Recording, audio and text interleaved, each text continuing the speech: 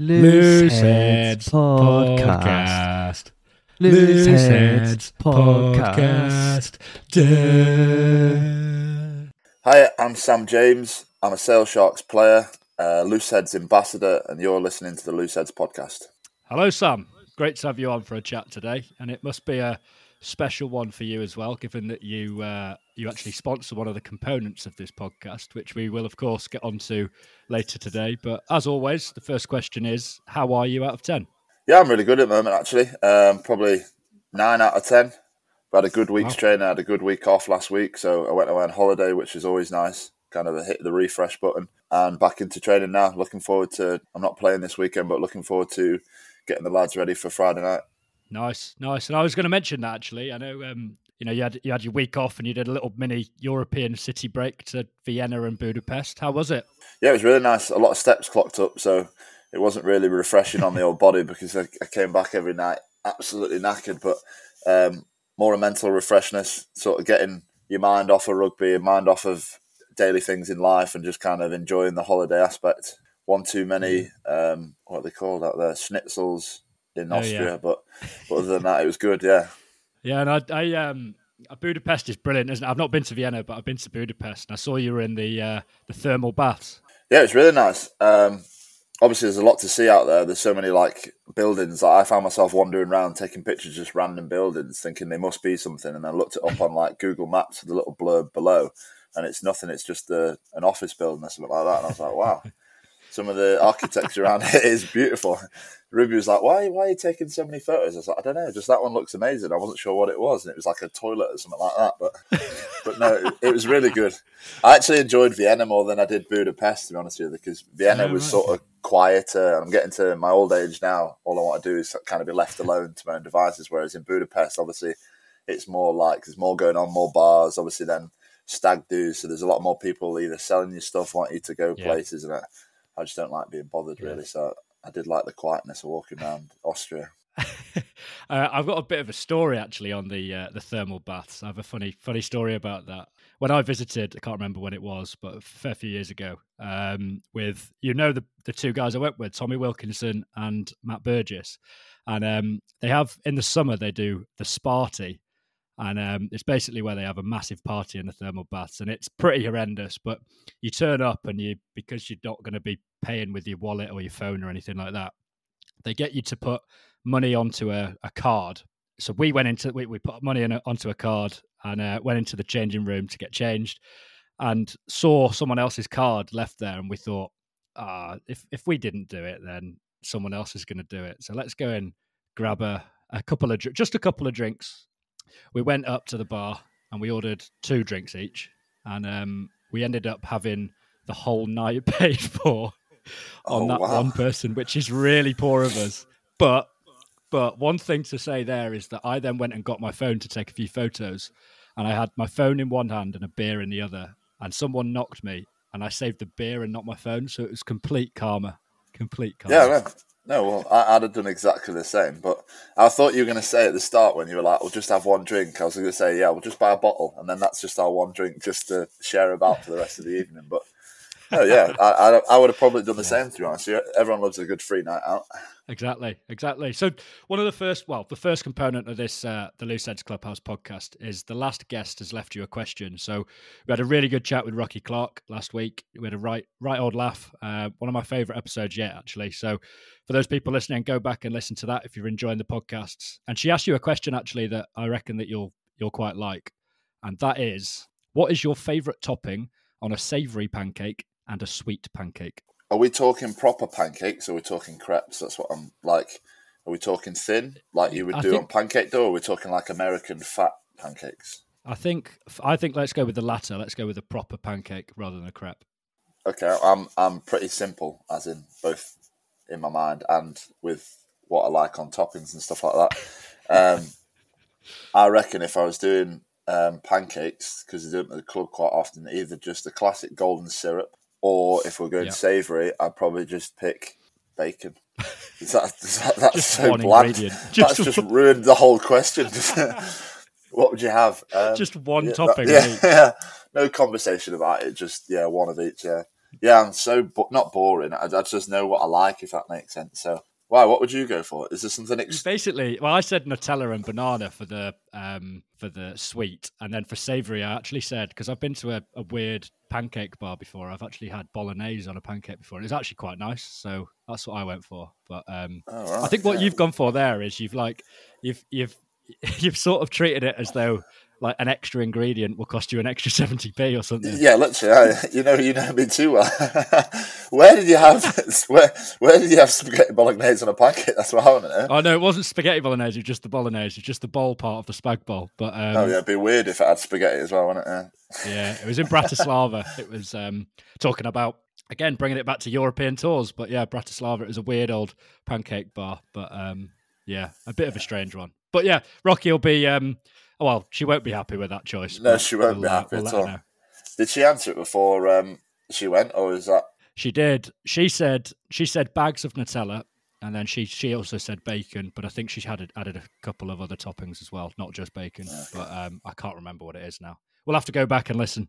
And something we should probably mention at the start of this podcast is that we actually attended the same primary school, Gorsey Bank, and secondary school, Wilmslow High School. And you were in a year above me, but we both played rugby together for a few years.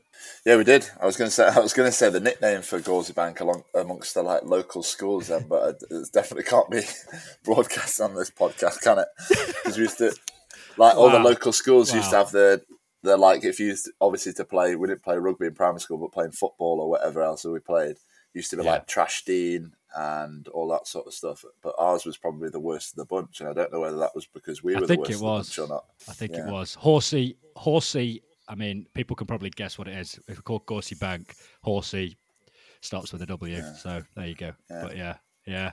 And there wasn't even any horses nearby. No, sorry, no. I was...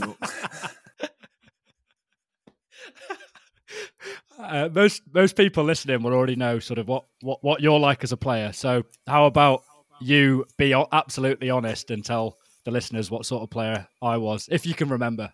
Hey, you're a great player. Very skillful indeed. Not much. I'll take that. As I wasn't either. Not much to us in terms of size or muscle, so we had to probably compensate in other ways. So skillful players, both competent football players as well. So use that in our games. We weren't too far off each other, I'd say, to be honest with you. I had a bit more offload, whereas you were probably a bit better of a stepper than me. Oh, I'll take that. Yeah. So we weren't too far off each other. Oh, now you're just being kind. No, honesty, that's what you asked for. You say we had a really good school team, didn't we? Did really well. Your team did really well, as in your age group stuff. And then when we got to kind of the first team rugby, we had a solid couple of years at school, reaching probably heights that the school had never done before, and probably one step off kind of winning that Daily Mail tournament. Yeah, and I guess I still haven't forgiven you for missing that kick in the Daily Mail quarters. Do you want to talk about that? The sun was in my eyes. There was a massive wind. It was probably like 79 metres out or something like that. It was such a gettable kick as well. It's funny actually because you think it's your world at the time. So I can remember going into what was like a history classroom after the game and being so distraught with myself. And one of my mates came in, Tom Watts, obviously you know Tom. Yep. And was like consoling me and everything like that. And we're like walked home together after the game, and then we probably went back that weekend, that Saturday, and did the kick. And I must have nailed the kick. I probably only did it about 3 times just because it just rattled me if I did it anymore. Nailed those 3 kicks, and then it was just kind of one of those moments where you're like, oh, right, okay. Probably should have got that one. Oh, well, it's a memory for everyone.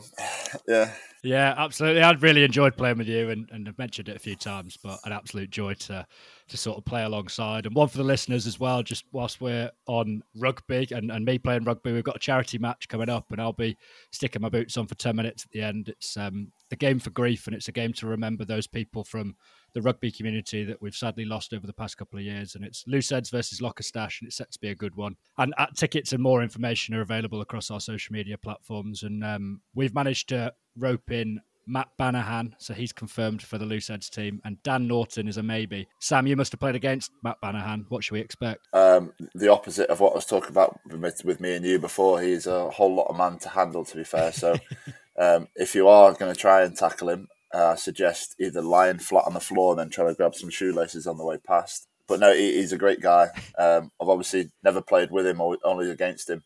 But just from brief chats after the game and stuff Yeah. like that, he seems like a quality bloke and a hell of a player as well. So you're in for a treat. And coming on to talk a little bit about Looseheads, which is what this podcast is all about. Sam, you were obviously the first ambassador some 5.5 years ago now, and we spoke about the germ of an idea that eventually became what is Looseheads today in Cafe Nero in Alderley Edge. But just why did you get involved with Looseheads? I spoke about this the other night, actually, at one of your events at Sale. Obviously trying to get a couple of the community sides around the Northwest to join in. I spoke about how it was kind of coincidental that I'd just got into coaching as well. I was coaching my local side of the team I grew up playing at Manchester Rugby Club.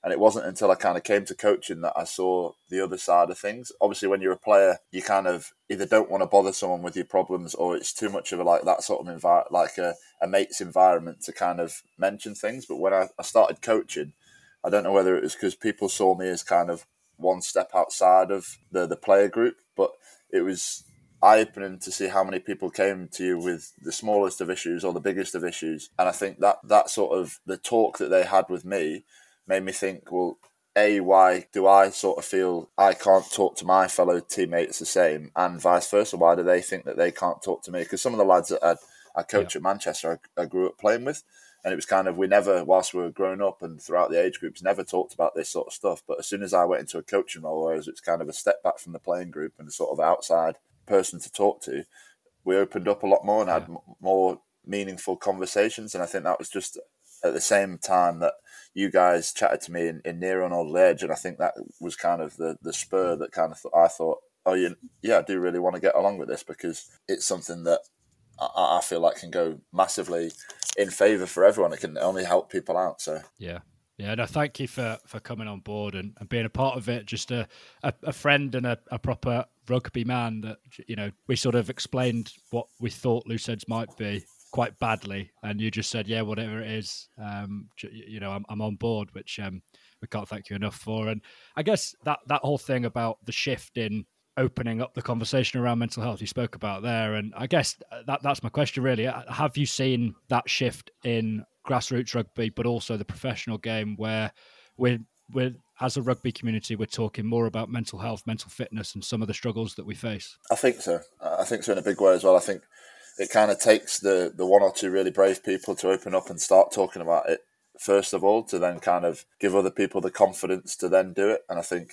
the community around us, we went to a community at Chester the other week, and just the way that they kind of handled everything with their kids was just amazing to see. I was used to growing up where coaches would be screaming at the kids on the touchline, and I used to think, how is this a fun thing to do on your Sunday morning? But that was completely the opposite at Chester. It's just all positive feedback, all really good, encouraging words. And I think that's where it kind of starts as well. And then that obviously feeds in both sides of it, because if obviously your coach is that welcoming and that open with you, then you kind of feel more confident to talk back to them. And I think they're doing a great job there.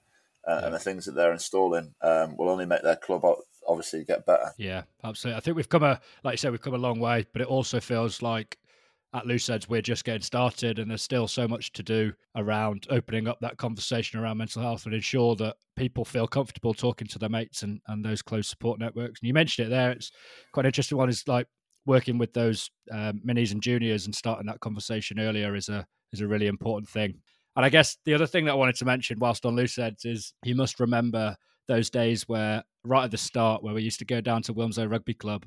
So us a lot at Looseheads with yourself and Mike Haley, filming stuff on our phones, absolute amateurs and proper village stuff. I thought it was quality. It was mega. You could tell how long it ago, because we first of all had obviously Mike's dog, and then we eventually had 2 dogs. So I got my first dog, and then it just turned into like a free-for-all where it was just basically a kennel by the end of it, and that's all we came down with. We'd used to walk the dogs and then do a little bit of a chat afterwards. But no, I really enjoyed those times. I can remember getting the curries when they were fresh out of school. Yep. Chatting to us, and but it's crazy to see how things have grown from there, because like I said, talking to me and Mike Haley, the 2 village idiots from around where you were, and now you're worldwide, globally known, is cracking to see, and it's a credit to you guys because it's amazing. Yeah, and we're obviously rugby fans at Looseheads, but we're also Sale Sharks fans too. And it's great to see how well you guys have been performing at the start of this season, currently sitting second in the table. Just how's it been? No, really good. It's funny you mentioned that you're Sale Sharks fans, because I swear we had a text conversation every time Sale played Bristol. You have to reassure me that you're still a Sale fan and not turned to Bristol just yet, because you seem to be having a too good a time every time you go to their games. So, but no, cracking start to the season. A really good kind of first couple of 5 games, I think it was. Where we we took a lot of learnings from pre-season. I think that's credit to a couple of people. George Ford behind the scenes, just kind of opening our eyes to the way that we can be in the squad that we've got and how we can best suit our attributes. And then obviously the people on the field, playmakers, Rob Dupree, Gus Waugh had an amazing start to the season, and then a couple of young lads breaking through, kind of really, really giving us a boost at times, with Carpenter coming through, obviously Roebuck on one wing, who went to England a couple of weeks ago. But I think you come up against a couple of good teams in Quins and Sarries, and it's kind of then it switches to that top 2%, and that's what we're kind of after. They're the games we want to play in, and it's really a test for us mentally of trying to navigate that battle. And it can be won or lost on the smallest of moments. So it's all about having those mini meetings and kind of all getting on the same page to take your opportunities when they arise, because it could only be one opportunity a game to take those games. And looking back, we probably did miss 1 or 2 things in both games that could have maybe swung it for us. But nice to get back on track against Gloucester, and hopefully we can get back to winning ways. Yeah, and we've just obviously announced a partnership with Sale, and we came into Sale out there's a whole squad recently, and it really feels like, you said it there, but the whole club is singing from the same hymn sheet, and there's a real clear synergy, a real togetherness in the squad. Just where's that come from? I think it's come from the top. First of all, it's probably credit to the coaching staff, just making things, not only kind of giving us detail onto it, but making it fun around that detail. It's never fun just drilling something into you, but they little games that go into it, whether we're chatting in little groups and stuff, like breaking things up. It's always a different sort of thing, always engaging to kind of make us think, so we're not just staring blankly at a whiteboard every morning. But it's credit to them, the way they structure sessions, the way that they can kind of keep us fresh for the weekend, and then making different things, whether it's away trips, seem different, seem special, so that it almost feels like each game is a completely separate campaign, almost to really keep us in it, really keep us not making sure that we're getting bogged down with the sort of long periods. But no, I think that's why we've been so good, is because off the back of that detail, everyone is, like you said, everyone knows their role, and everyone then can just focus on their role and contribute towards the team effort. Yeah. Is it just in there that you said about like the away matches and making them like seem different each time? And really weird. It was Bears versus Sarries the other day, and I was walking around the harbour of Bristol, and I bumped into Alex Lewington the Friday night before the Saturday match. So they were playing Bears Saturday at 5:30, and they were there on a Friday night. And just how difficult is that, being so like, so you go down, you make the trip on a Friday, and then you're waiting around for ages. How difficult is that? Yeah, those games are the worst, where it's not so bad, obviously, with the 1 o'clock, even the 3 o'clock kickoff, you can kind of have a bit of a lie-in or go on a walk in the morning. It kind of passes the day by. But when you've got the evening kickoffs or the 5 o'clock kickoffs, like you're saying, it then becomes a kind of a mental test for you. And that's, like I was saying, how Sale have been great this year and last year as well. On making stuff so that you don't get bored, because obviously you don't want to exert yourself too much before a game, but having little competitions. Last year we did a competition, like a little mini golf competition inside the hotel, which kind of got all the lads out of the room, got you up and moving and stuff like that.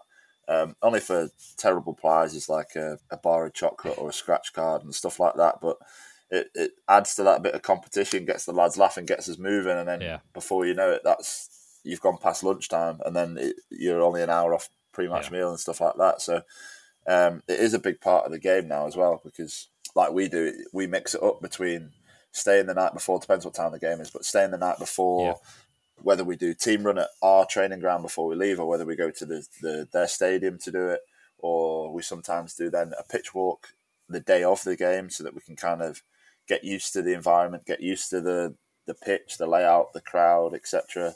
All kind of trying to make it as focused on us as we can, take all the elements of distraction out, and then we can just zone into what we do. Yeah. Who's the best at mini golf? I actually won that competition. I don't know how. Well, no, I don't think I won the mini golf. We had so imagine like a big long corridor, and then 15 meters was just a run up, and then it'd be like a 2 meter zone that you'd win a chocolate bar in, and then past that would be a 1 meter zone that you'd win a scratch card, then get smaller and smaller and smaller until the end. I think it was a bottle of perfume I think I won last year. I don't know how I did it. It was just a bit of luck. That I feel like I'm that sort of person that always gets that sort of lucky one-off weird shot. One of Tom Watts, again, speaking of, I'm going to call him out here. He still owes me, I think it's £530,000 for a basketball shot that we did on the pleasure park at the end of Southhope Lane. There's a park there, and I did it from midway across the football pitch, behind my back, just launched it, and swish, went straight in. So he owes me a lot. Oh, that's a long way as well. That's a long way. Yeah, it is. Yeah. It was a proper launch. Like there was no aim in it whatsoever. Just launched it. Yeah. No, I guess there's a lot of brothers in the Sale Sharks squad. Obviously, yourself and Luke, the Curry twins, the Tapria brothers. But genuinely, it does look like everyone is family, and you can't just switch that on and call it culture. Everyone sort of has to buy into that with a sort of no ego ethos. You mentioned there the mini golf, but just what sort of stuff do you do away from the pitch as well to create that bond? I think it's all kind of bred in pre-season. Obviously, you don't get as many chances to kind of do social events, no matter whether they're how big or small they are, when you're mid-season, because it's kind of hard to do around training. But pre-season, there's a lot of time for bonding, and obviously then little groups and getting to know each other and stuff like that. And I think that's what Sale have done really well this year. They always take us away on a camp, and we do a lot of stuff with a group who come in. Alan Chambers does a lot of work with us where it'll take us to wherever it may be in the country to go through kind of tasks that don't really stress us too much physically, but more mentally on how we work together as a team. And I think that, although at the time it seems kind of confusing and sort of stressful, I guess, in a way, but afterwards you kind of have those bonds, you have those little stories about how you'd laugh, because it's all to do with it's all emergency services and stuff like that. So it's how you'd rescue someone in an earthquake, for example, or something like that. And obviously that time you're kind of thinking, it's not real, but if it was, then you'd be put under a lot of stress. But then afterwards you're laughing about stories, and you then sit around having a beer at the fire and chat with people. And I think that's what Sale are great at, is there's no everyone sits on one table that friendship group, and everyone sits on that table at lunch or whenever we're eating. It's literally you sit down wherever, have a chat to people.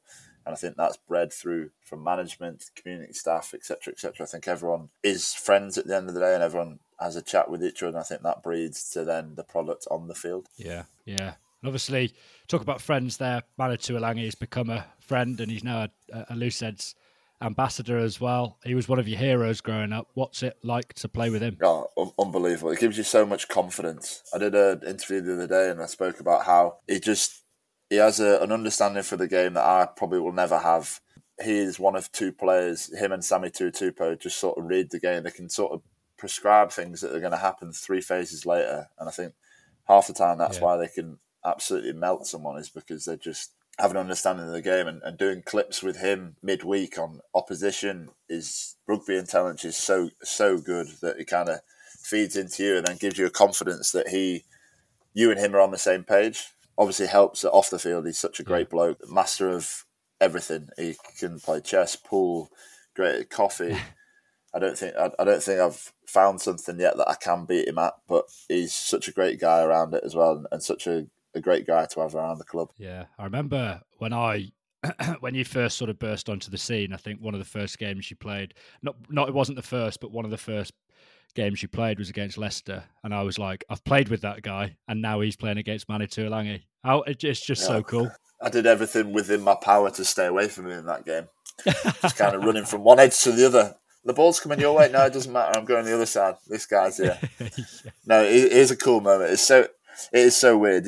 You kind of don't get it as much these days when people come into the team and stuff like that. But there's so many players that I've come through Sale and been starstruck in meeting. We had a plethora of scrum halves, the Mike Phillips, Peter Stringers, Chris Cusseters, Dwayne Peels, loads, and then obviously James O'Connor's and now Manu Tuilagi.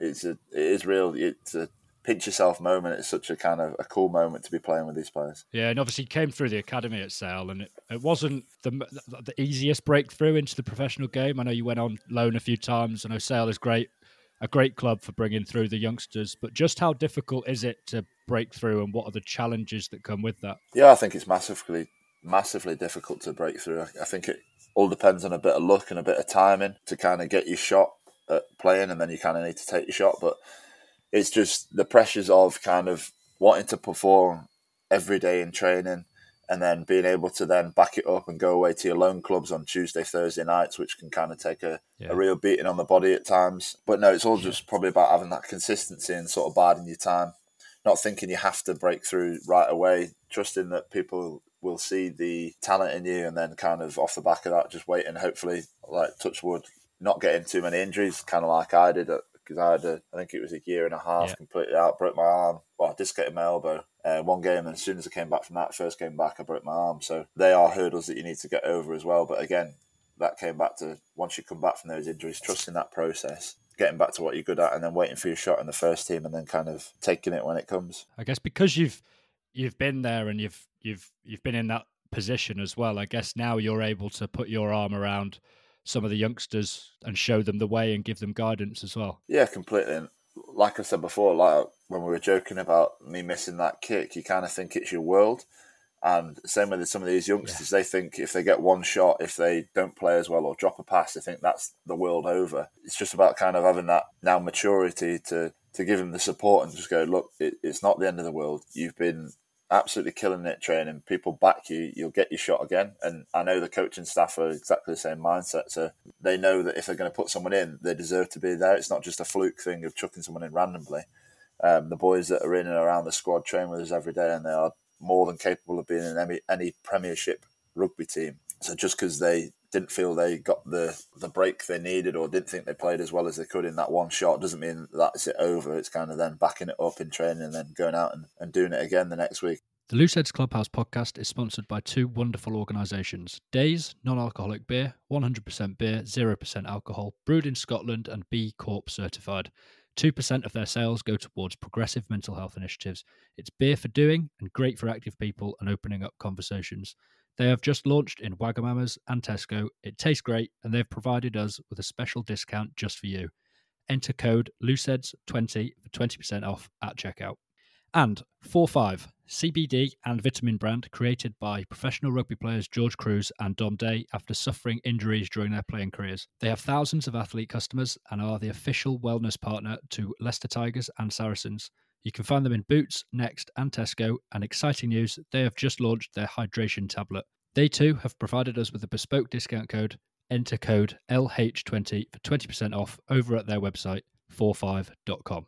You know, you're coaching the club that you played at when you were younger, Manchester. It's something that quite a lot of pros do. But question from the Looseheads Academy, which is our sort of voice in the grassroots game, is would you still have played rugby even if you didn't break into that sales squad? Yeah, I think so. I'm really looking forward to one day. Hopefully I can go back and play for Manchester. I was lucky enough, I never actually played a senior game for the first team. I played a second team game with my old man. So I would really like to go back one day and obviously repay them. Obviously, I'm trying to do that in form of coaching right now, but I'd really like to go back at kind of the end of my professional career and play a couple of games for them, especially because they've got, if you reach, I can't remember if it's 100 or 200 games now, you get a really nice blazer. So I've kind of got my eyes on that for a while. So all about that blazer. Yeah, completely. Because people, even coaching down there, people kind of, they think they're trying to make you jealous. I don't know whether they're trying to do it or not, but they're like, obviously they know I've never made a first team appearance before, so they kind of laugh at me like, oh, well, you've never actually played for Manchester's first team, so how good are you really, because you've never tried it here, blah, blah, blah, blah. But that's one of the things that gets me is the blazer. I'm like, oh yeah, I do really want to make it there because I really want a blazer. Yeah, that's that whole thing, isn't it, about like what would Pep Guardiola be like if he went and managed Luton Town? Unbelievable. You know he'd be unbelievable because he's an unbelievable coach. Sat here as a City fan, I know Luton Town would be in the Premiership within, 2 seasons? Of course they would. Yeah. That's the rumours these days. That's why Haaland's going there. That's the thing. Haaland, all those rumours around him going to Ashton, he's actually going to Luton now. And bigger picture, Pep Guardiola's going to go there in a couple of years. You heard it here first. And Manchester, obviously, just to mention that, give them a bit of a shout out on here. They obviously have the Looseheads logo on the kit this season as well, on a board at the front of the club, which is about to go up. So it's amazing to see the support from various clubs in the grassroots game. And our whole mission at Loose Ends is to place a mental health lead at every rugby club in the world. So if you're not involved already, please get in touch with us, get involved and join that family. The next component of the podcast, Sam, is the challenge. So in this podcast, we ask all of our guests to complete a challenge in honor of the Loose Ends podcast. So we're waiting on a few people to complete their challenge, but I'm not sure if you saw that Jacob Umaga, he sort of did a Jesse Lingard celebration when he did a kick, where he kicked the points over the other day. We've got a few more to come. So Tom Dunn's going to be doing a butcher chop as well when he next scores. So I've noticed, and you might laugh at this. Well, I laughed at it, but I've noticed that your Twitter bio says you're a Disney boy, and I wanted to ask what your favorite Disney film is, and I think maybe we could potentially create a Disney celebration for you. This is going to sound it's not going to sound really bad. We actually, the Disney thing is because me, Mike Haley and Tom Watts, very competitive people, all kind of, me and Mike I've got Peter Pan, Mike's got Captain Hook, and Tom is still to get Tinkerbell on him. Hence the name, the Disney Boys, because we were trying to work it through that. But we did a load of games back in the day, like ping pong, basketball, loads of things, the Disney games, to try and see who was going to be the ultimate sportsman, really. It was like loads of bizarre things like archery and curling and stuff like that. And I don't think we ever finished the games, which is probably a benefit, really, because it just ended up in us fighting. But that's the reason for the Disney Boys, or on my Twitter, whichever one it was. But to answer your question, this is going to sound the bad part. My favourite film isn't quite Disney. I don't think it's Disney, anyways. It's The Croods. Right. Okay. Have you ever seen? Do you know what The Croods is? I've never seen it, but I know what it is. Yeah. Well, there's the challenge for you: is you have to go watch The Croods at some point, because that is an outstanding film. It's one of the best. There's one and two now as well, so you're in for a treat. But just to comply with the question, my favourite Disney film is what's the one? I've named my dog after it as well, so I don't know why I'm not remembering it. The one with the dog where he points and squirrel, and is that a Disney film? You know, the one with the balloon where he goes off. I think so. Is that Disney? I think so. I'm pretty sure it is. Yeah, I think so. Yeah. Because I've named my dog after it. Because I don't know if I don't know if we've got a celebration for Up though, because that's quite a difficult one. I know. Go on. I've got one. Oh. So I'll comply with your challenge and I'll watch The Croods. And what I want in return is, next time you score, I want you to do a Mickey Mouse like that. Okay, perfect. Yeah? Happy days. Yeah, he's right on top of the head as well. Right on top of the head like that, Mickey Mouse. Yeah, okay, cool. Right, you've got a score next week now. It's the simplest thing ever, and I guarantee I'll mess it up. Guarantee it. I'll get tackled from behind. I'll get tackled from behind or something like that, and I'll look like some sort of poser, like doing that with one arm behind my back or something like that. No, I will do it, definitely. Oh, perfect. And then just to bring it on to the next component, which is actually your component, so sponsored by yourself, it's the Pensive Pre-Pod Poo Ponder. And instead of answering one of your own questions, I was going to come up with one this week. And my ponder this week is, do crabs think fish are flying? Oh, that's a great question. That's really out of my mind. It's like you're inside my mind. Yes, I think they do. Because I think crabs think that they must have some sort of superpower as well. They must think that they can have like the biggest jump or something like that in the world. You know what I mean? Because they obviously know that they're sort of, because they can bounce and know that they can, but they can't quite fly as the same as fish. So they must think that they've got different superpowers. Yeah. But it is interesting to wonder what they think boats are then. That's yes, maybe spaceships. Spaceships, yeah. Or planets or something like that. Do you reckon they think that we orbit the sun, they orbit the speedboat that comes past once a day? Oh, that's brilliant. And just to go through a couple of ones that we've already asked a couple of the guests, which you came up with, I just wanted to get your thoughts on them as well. So the one we asked Stacey Flula, by the way, congratulations to her for winning the Rugby World Cup at the weekend. But if you have fun wasting time, do you really waste time? Was the one that we asked her. What's your answer for that one? I think if you're having fun, it's not time wasted at all. I purposely make little games, try different things. People watch and try and imitate their voices or pretend what they're saying. So I don't ever think time is lost. I think it's just an opportunity to invent a new game or do something stupid. Yeah. That's one thing about you. You just love a game. I'm pretty similar in that respect. But the other one, Simi Pam, we asked which armrest is yours on an aeroplane. And I guess the question that she said actually was, which seat am I sitting in? So I said to her, you're sitting in the middle seat. Yeah, obviously, because everyone knows if you sat by the window, you obviously got a luxury of having a window anyway. So you've only got your right hand side. That's the way I'd think of it, because you've got a view. Yeah. So you just need to lean into the view and enjoy that. Don't be trying to encroach on someone else's space. And then obviously, unless there's a trolley nearby, if you're in the aisle seat, then obviously the left one's yours. And then I think that the right one should be partly yours. It should be part owned. It's like a shared ownership. Because if there's a trolley or someone coming past, you can't be leaning on a thing, because then you get your shoulder bumped, stuff like that. Yeah. If you're trying to sleep on that side, it's not very comfortable. So I think you've got part ownership of the right one if you're in the aisle seat. So therefore, I think in the middle seat, you've obviously got main control of the right and then part control of the left, because you're going to know that guy's going to want to, or guy or girl, whoever it is, person, hopefully, might be a dog next to you. Yeah, is going to need to use that at some point during the flight. No, Simi actually said that she's sitting down in the middle seat and she's taking ownership of both. So, I mean, that could be the way forward. No, it shows the person, because I'd take ownership in neither. I'd just end up having my arms directly up in the air, trying to not annoy anybody. I'm so sorry.